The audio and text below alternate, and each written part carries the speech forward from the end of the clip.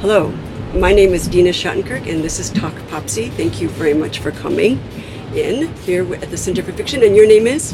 Hendrix. Hi, Hendrix. Very nice of you to come. All right, so I'll tell you a little bit about the project, right? And so we can explain it. So this is a real topic-driven project, right? So sort of a combination of art and philosophy. So it kind of depends on what I'm working on at the particular time, right? So this is our third topic, and it's artist cognition. So the question that we're sort of asking people, right, is do you think art is cognition, or what do you think it is, or do you think it's just pleasure? And if it's cognition, in what way is it about thinking? And you can use any kind of art you want, any sort of relevant art that you think makes sense to you. So, are we talking about the purpose of art? Well, there's a lot of different ways to do it, right? Yeah. So you can do it from the point of view of the viewer, right? So what is the purpose for the viewer? What does the viewer get out of it? You could also do it from the point of view of the artist. A few people have done that, right? So in what are people doing when they make art? Like, what are they trying to accomplish? But the viewer is a good one, right? Okay. When you say, like, cognition, can you give me a definition? Yeah, for, like, really good question. It's always good to start there. Yeah. All right, I just said to the last one, right? I think sort of the old-fashioned traditional way of thinking of it is that cognition is sort of like logic, right? And that's very separate from emotions. But I don't think many people really think that anymore. You know, we now think of cognition as the whole sort of full brain function. So like, you know, an important part of the brain is the amygdala, you know, which is a real emotion-centered brain, or the limbic part of the brain, right? So cognition is how we process the world, right? So I think, yes, then. Art, especially for the artist, is cognition, because without, like, I feel like art would come from cognition a lot, because art comes from the person itself, and so different people would make art different ways. So like, maybe like Jackson Pollock definitely approached art differently than Pablo Picasso. So I'd say that's because that comes from the stimulus in their life, like what happened to them, events in their life that I'd say like events in their life that influenced their art style, really. Okay, so I'm having trouble figuring out what grade you would be in at 14. I am in 10th grade. In 10th grade, okay. Well, so like going into 10th grade on Tuesdays. Yeah, okay. So do you guys have art classes in school? It is not required, but you need to take one over the full. Okay, all right. So you've had some experience with this Yes. then, right? Okay. All right, so just take those two people that you're talking about, right? Jackson Pollock and Picasso, right? So the kind of thing that they make, I think this is what you're saying, just tell me if this is right, the kind of thing that each of them made was very much the effect of all of the causes that were their life. Yes. So all the events that happen in their life function as causes, right, that then have this kind of output in their art, right? Yes. So the distinctness of each of those two things was because of this sort of train of events before, right? Is that kind of how you're thinking? Yes. Okay, but that could be just kind of like emotion. I mean, people could just say, right, that's just sort of the emotional reaction. That's not a function of cognition in that traditional way of thinking at all. While that's true, emotion, I do think, would come from, like, cognition, because how you feel about things comes from how you think about things. Yeah. Talk about that a little bit. So, with, like, tribalism, where it's, like, a simple example is, like, if you're a dog person or a cat person, if someone says, oh, I just got a cat, and you're a cat person, then you'd be happy about that. But maybe if you didn't like cats so much, you'd be like, oh, I don't like that. So depending on what you think about something, your emotions on that thing change. Right.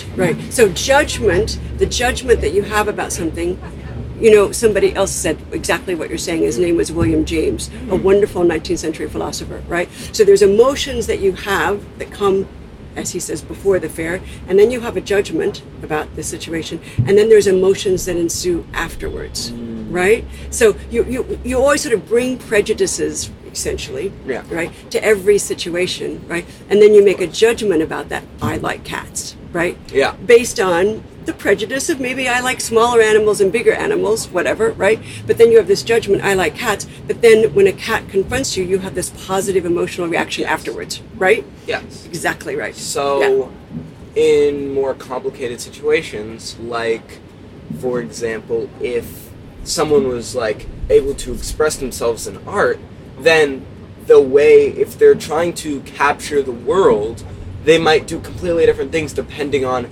how they've seen the world, how they've lived, all of that. Like, even two siblings can have completely different views on the world depending on how they've been treated. Yeah, and process it. Yeah, that's a really good point. I think you're right. So the picture that you're now giving me, right, and tell me if this is correct, right, is that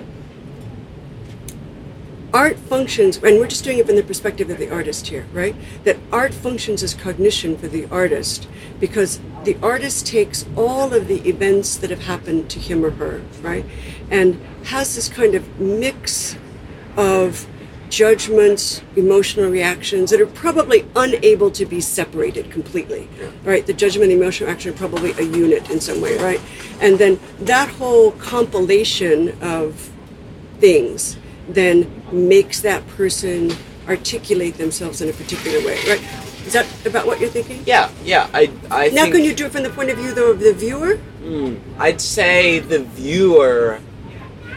I mean, artist cognition.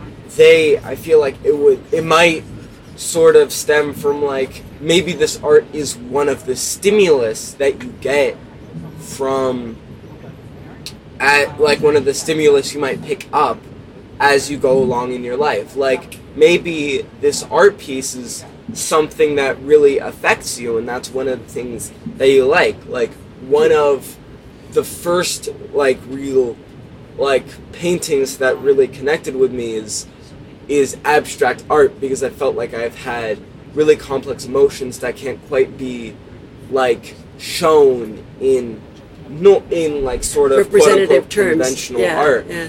So, like what whose art? You said Pollock. I'm assuming. Yeah, that's Pollock's right. art on these giant canvases, and, like, he just takes the paint all around and just like, it's much less chaotic, the process, than you'd think. It's like, it's a lot, like, when I think about his art, or, like, when I think about how he's making his art, including, like, I've seen pictures of it, it feels a lot like rhythmic dance, where he's just dragging the paint can. Have you seen it in person? I haven't seen it in person. Oh my gosh, you have to. There's so many examples in New York.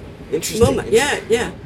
But, like, he's, like, dragging the paint can around, and it's like, and it's really beautiful, because it's like all of it comes together to make this beautiful piece. Yeah. And when you look at it, I know it's just a photograph, so it's very different, right, than looking at it in person. But when you just look at the photograph, what happens to you?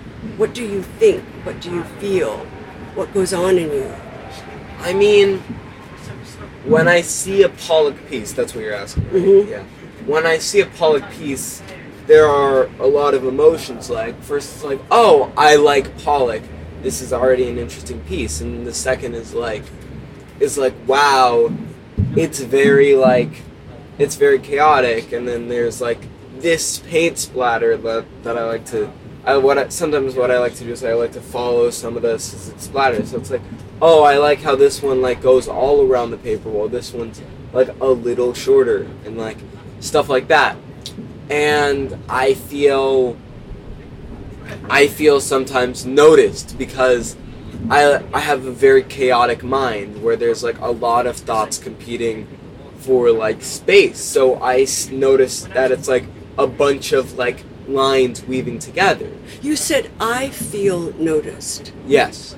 Yeah. But that's very different than I noticed something. Yes. So when you look at a Pollock, then you feel noticed. Yeah. That's super interesting. Yeah. That's super interesting. Huh. You know, I can't wait to hear, and I do want to hear after you do it, when you go see one in person, because it's an overwhelming physical experience because they're so big. I think you'd like it a lot. I mean, I feel like in person, the real scale of it is another thing that surprises me. Like, when I see it online, it's like the size of things a lot of the time isn't really shown. Right. Yeah. It's a very different physical experience. I mean, it's a very almost like cosmic experience seeing a Pollock in person because it's so big. It's a very bodily, embodied experience. Well, this has been really interesting. Thank you very much for doing it. I really appreciate it. Do you have anything that you want to add all the way at the end? I mean, I've always felt like, I mean, like, it's an interesting thought, but I always felt like if two different people went through life, well, I mean, I'm saying two quote-unquote different people went through life and had, which is probably impossible, but had the exact same events happen to them, I feel like they would grow up to become the same person, as in, like, interests, likes, dislikes, all of that, which is interesting because people have said, like, oh, people are unique, and I think that people are unique from the experiences, and I feel like people intrinsically, I might say, aren't unique. I mean, like, it's sort of a weird way to say it, but I feel like if the same events happen to you... I know what you're saying. I'm going to give it back to you, and you tell me if this is it, right? Yeah. When people say everybody's unique, in some ways, it sounds wrong, because it sounds like each person was unique from the very beginning. Yes. Right? Locke talks about, John Locke, the philosopher, talks about how we're all blank slates, and you kind of seem to be saying that, right? Yeah. And then we just add stuff onto that blank slate. Yes. Right? And it's the stuff that we add on to the blank slate that then becomes us, that then makes us unique. Yeah. Right, yeah. Good point. Good point. Well, wonderful. Thank you very much. I really appreciate it. I hope you had a good time. Yeah. I really did. It was a very enlightening experience. Thank you. Good.